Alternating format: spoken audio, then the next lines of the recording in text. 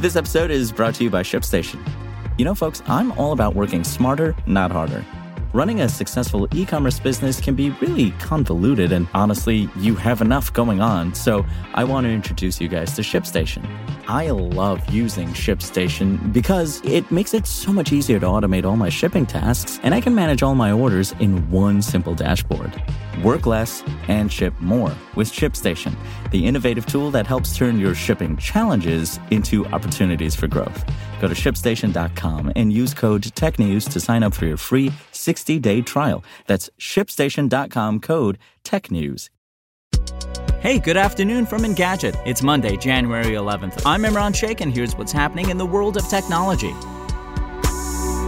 Brought to you by Quantix School of Business and Technology. Innovation doesn't happen in pre-recorded lectures. Quantix Executive MBA uses interactive micro-lessons and personalized feedback every 8 seconds. Paired with a global network of high-achieving professionals, it's the modern MBA you've been waiting for. Visit quantix.edu/Engadget for more.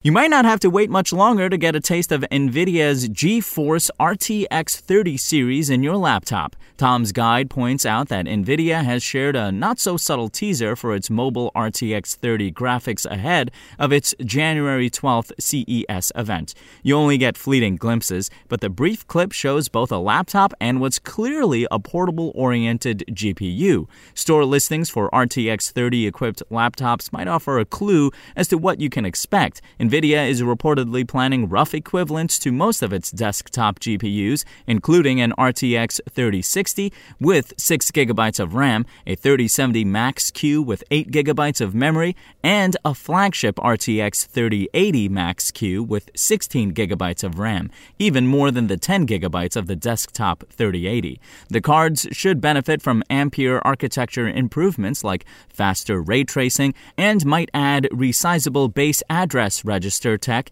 that boosts communication between the CPU and GPU. Existing RTX 30 chips are technically capable, so it may be just a matter of enabling the feature through software. NVIDIA might also introduce a non-TI RTX 3060 for desktops at the virtual event. There are still some unanswered questions that may have to wait until after the presentation. It's not certain how well laptop RTX 30 graphics compare with their counterparts. Power consumption is also something of a mystery.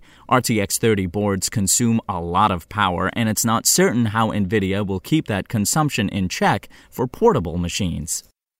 And in the latest scientific discoveries, some of the oldest known meteorites might just explain how water came to Earth. Gizmodo reports that scientists have discovered evidence of carbonaceous chondrites, a group of meteorites from the formation of the solar system, held liquid water until just a few 100,000 years ago. They may have seeded Earth with water when it was still very young then. The researchers dated the water flow in the rocks using a uranium-thorium combo. As uranium is highly mobile in fluid while thorium is relatively static, the scientists could tell when water last flowed through the meteorites. As that signature goes away over time, its presence makes it clear the water was active relatively recently. Water isn't all that rare among solar system objects. Asteroid Bennu has some, for instance, and comets, by their nature, are spewing thawing ice. These latest findings show just how long that water can stick around, though, and suggest that some chondrites on Earth might still have ice despite the force of their impact. If you want to catch the latest tech news as it's happening, check out Engadget.com or tune in again every weekday.